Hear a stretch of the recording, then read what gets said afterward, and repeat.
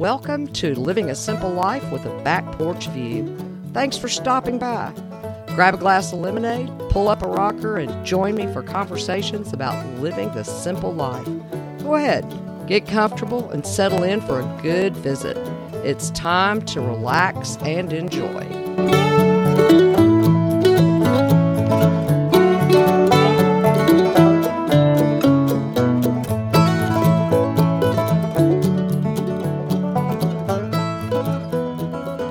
There are days when having faith isn't an issue. In Hebrews chapter 11 and verse 1, we read, "Now faith is confidence in what we hope for and assurance about what we do not see." We have confidence in God. Our hope and assurance come through living eternally with Him. How, when, and where we worship is a personal preference. So, for the most part, we feel as if our faith is strong, even if we wobble from time to time.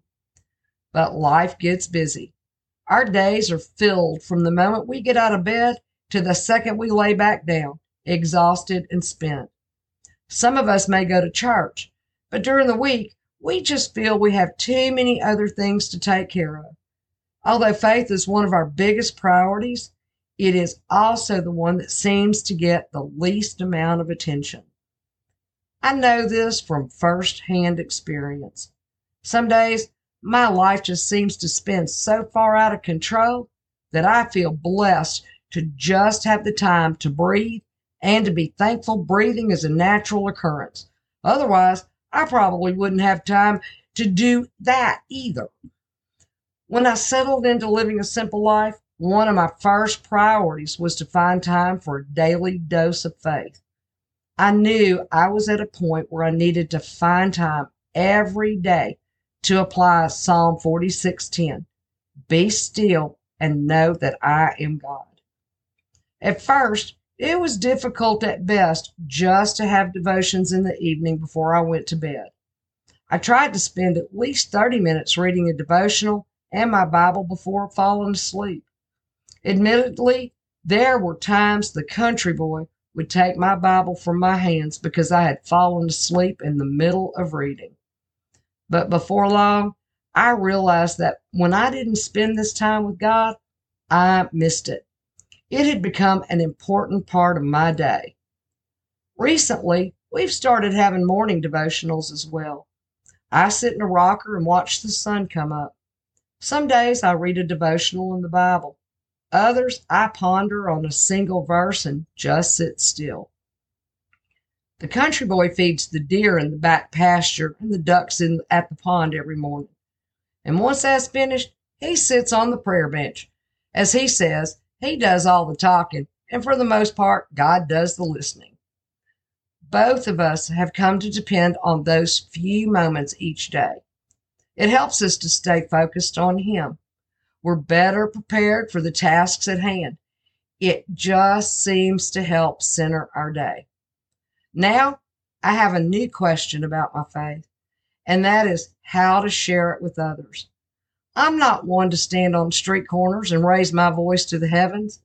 I don't want to spend behind a pulpit and preach every Sunday.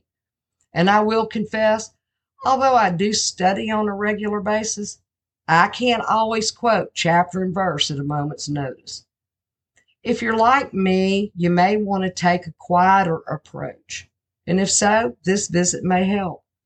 But before we go any further, keep in mind, it's still a work in progress for me.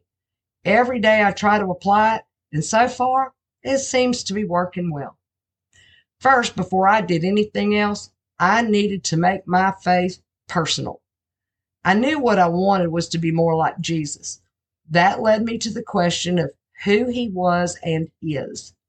If you boil it all down, He is love, pure and simple.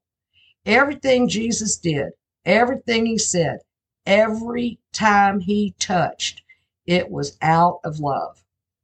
The most famous reference to love is 1 Corinthians 13. It's considered the love chapter in the Bible and is often used during wedding ceremonies. But it isn't just about applying it in a marriage. It tells you how to love anyone, anywhere, anytime. If you combine it with Romans 12:10 through 21, You not only get a good definition of what love is, but also how to apply it. My next question was just exactly how I could do that. What did I need to do or say so that my life, actions, reactions would reflect the love of Christ? I found the answer in Romans 12:6-8. In His grace, God has given us different gifts for doing certain things well.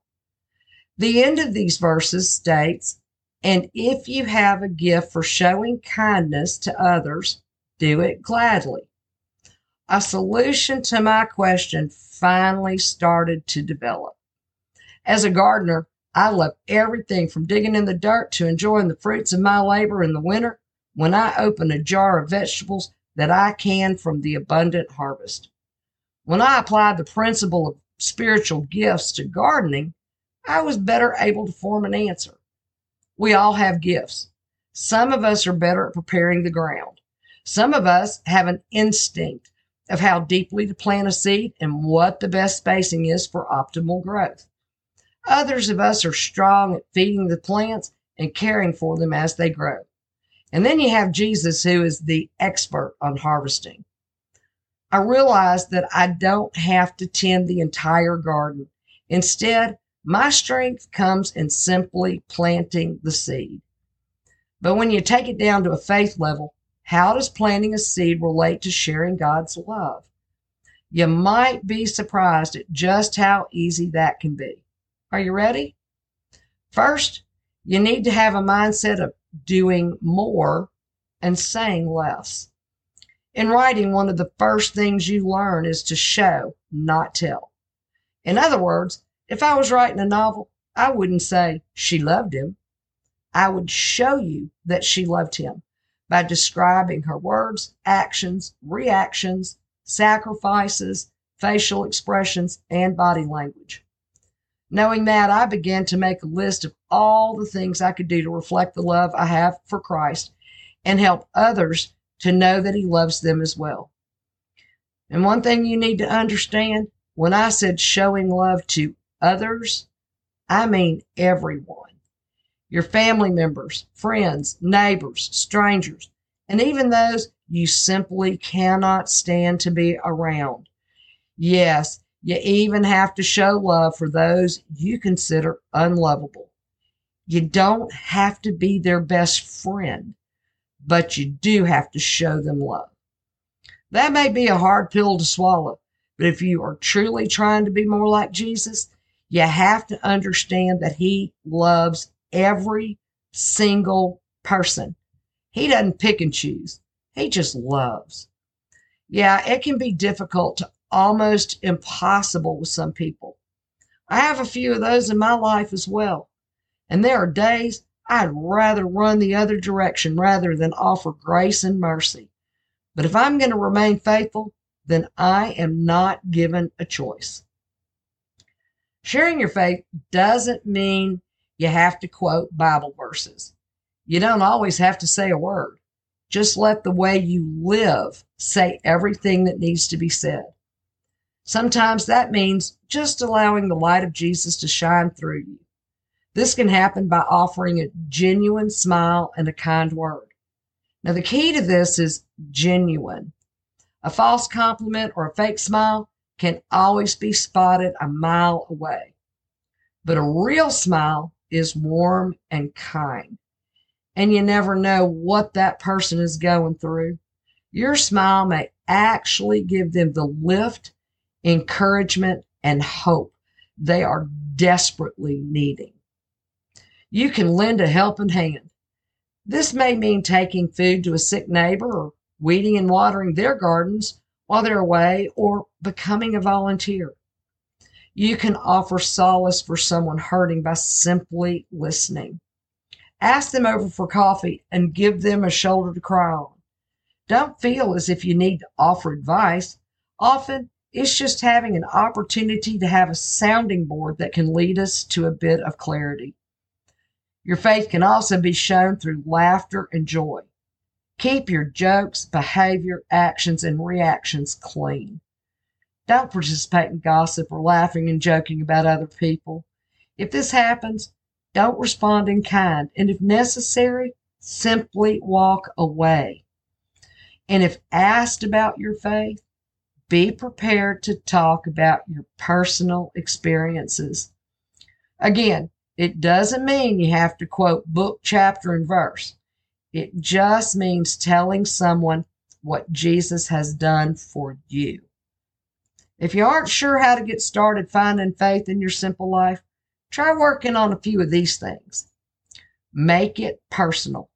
When you have a personal relationship with Jesus, it shows, even if you don't always think it does. Set aside daily time and a place to worship. This can be morning, noon, or evening.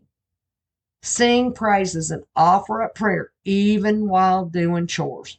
I love washing dishes by hand as it is a perfect time for prayer. And keep a faith journal.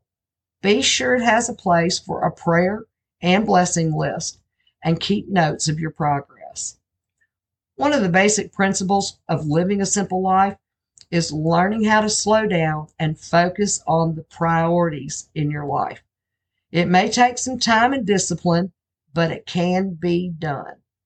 And by making faith a priority, the light of Christ will start shining brighter and brighter. If you want to learn more about the topic at hand or get a transcript for this episode, just visit my website at www.thefarmwife.com/podcast. That is the resource page for this podcast, and I have it set up by episodes to make things easier to find. To help you out, this is episode 29. And while you're there, leave your comments at the end of the page, and be sure to rate, review, and leave a comment on the podcast itself, whether you listen to it on Buzzsprout, Apple, Spotify, or any other podcast app. This helps me to know how well you're enjoying your visit. If you have questions or need a bit of help finding room for faith in your simple life, stop by for an email visit at thevirtualporch@gmail.com. I would love to visit with you more. And be sure to subscribe. You don't want to miss a single conversation. I'll be sitting on the porch every Monday morning waiting for your visit. Thanks again for stopping in. I'll see you next week on Living a Simple Life with a Back Porch View. And while you're waiting on the next episode, grab that glass of refreshment, pull up a rocker, and sit back for a while. It's time to relax and enjoy.